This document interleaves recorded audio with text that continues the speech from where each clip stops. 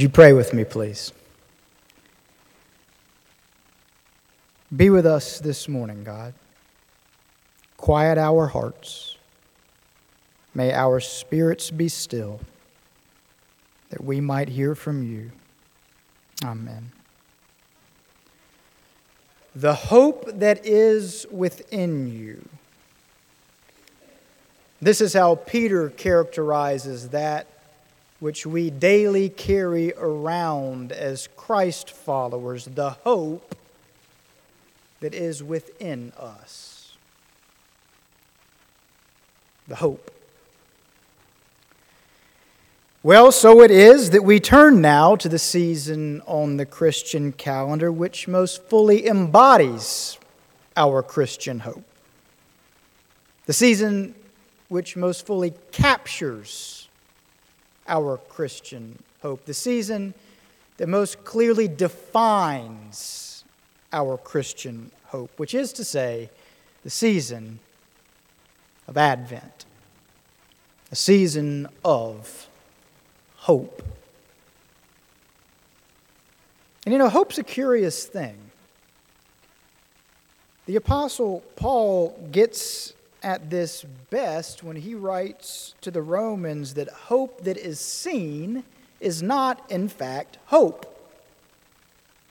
For who hopes, he asks, for that which he or she already has? No, Paul is saying we only hope for that which we don't yet have. Such is the essence of hope. Well, so then enter Advent. During Advent, we hope for the coming of God's kingdom in its fullness. That is, for the coming of a world finally put to rights. The coming of a world in which war and death and grief are no more. The coming of a world in which all know dignity and worthiness and forgiveness and wholeness and love. We certainly don't see this world yet. No, death continues to dominate and injustices ravage the world apace. Suffering remains near constant and pain and mourning are made new each day.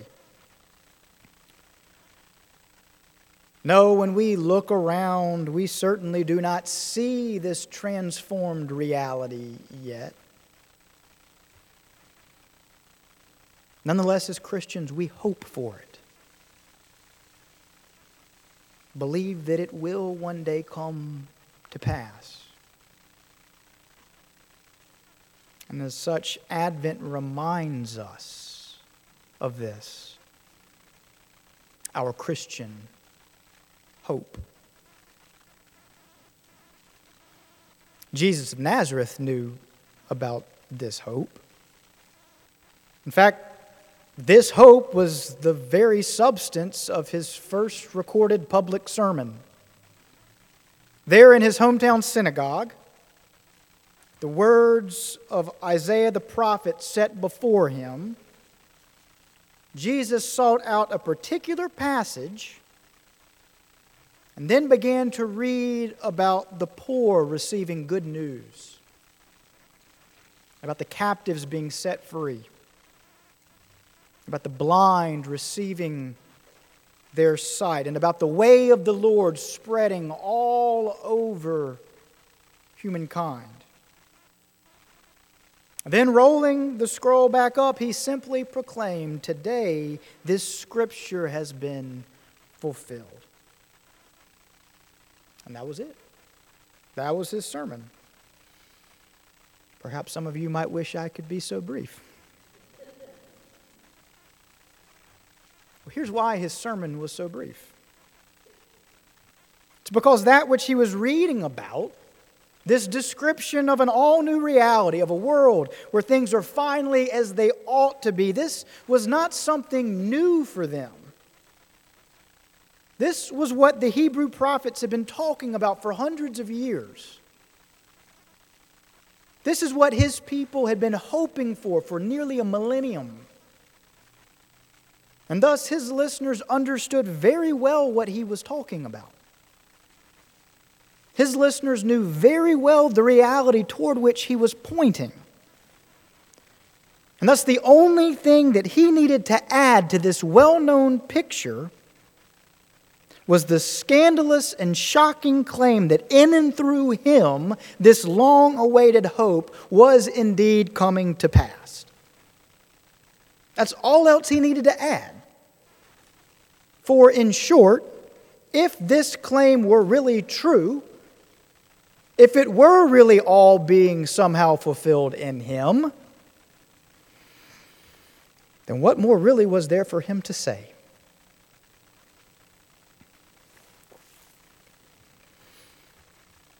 Advent is so deeply misunderstood in our overly commercialized culture. No sooner has the turkey been put away for Thanksgiving than we are picking up our Christmas trees and listening to Josh Groban sing "O Holy Night." And by we, I mean I, like my family literally did that yesterday. And that's all well and good, and trust me, I get swept up in the commercialization of Christmas as much as anybody. But what this commercialization of Christmas does to us as Christians is this. It makes us think that Advent is merely a preparation for Christmas, when really Christmas is also a preparation for Advent. Now follow me here. It is true that Advent, which literally means coming, adventus in Latin, it is true that Advent does indeed refer to the coming of Christ at Christmas, a wondrous celebration indeed. But it also refers to the coming of Christ again in His glory with His kingdom. It refers to both. And so the theological point to be made by the season of Advent, then, is that by remembering Christ's first coming at Christmas, we are thereby pointed forward to that which His first coming, and with it His life, death, and resurrection makes possible in the future.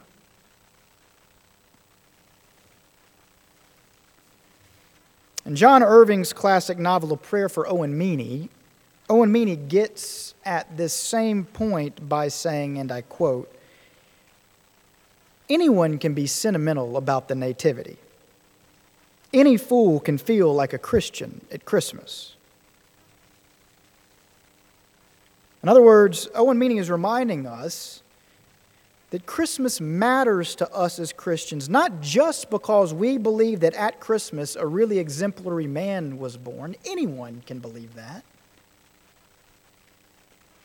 Instead, we believe that in this exemplary man, the words of the prophets were being fulfilled. Instead, we believe that in this exemplary man, the fullness of the Godhead was pleased to dwell.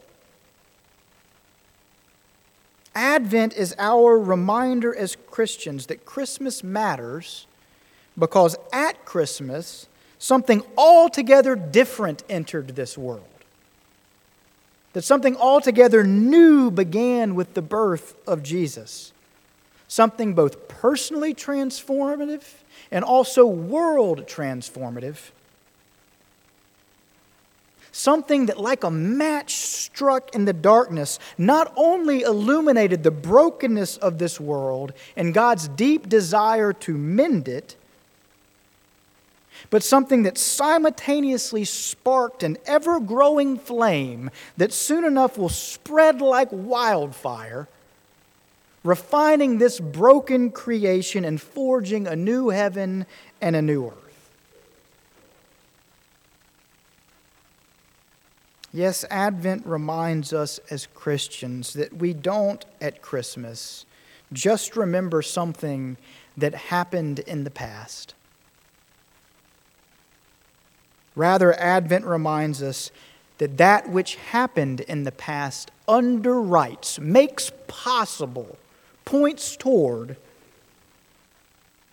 our hope for a transformed future.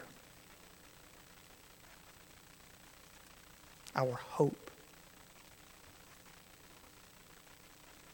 A thrill of hope. The weary world rejoices, for yonder breaks a new and glorious morn.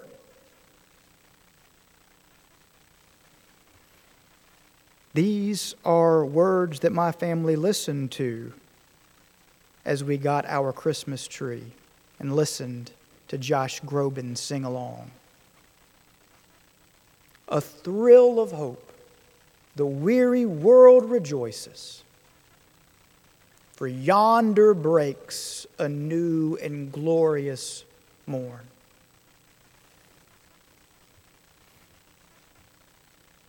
This whole sermon is my attempt to remind us that as we do things this Advent, like put up our trees and buy one another presents and prepare our homes for our families, that we are called as Christians to also be mindful of the fact that come Christmas each year, our weary world rejoices not just because of what happened that long ago night, but also, and more particularly, because of the glorious morn we believe that, oh holy night, made possible.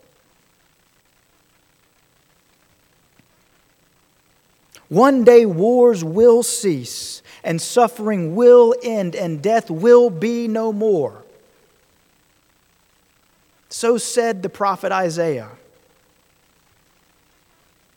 And anyone can feel sentimental about such ideas.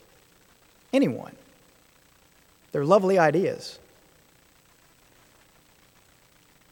But it is of the essence of Christian faith to believe that they are true.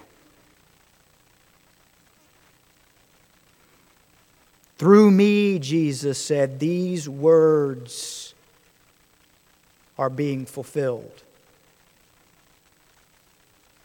And I could go on and on with this sermon about Advent hope.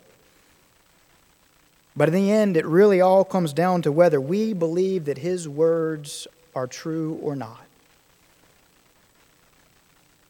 As Christians, we hold that they are.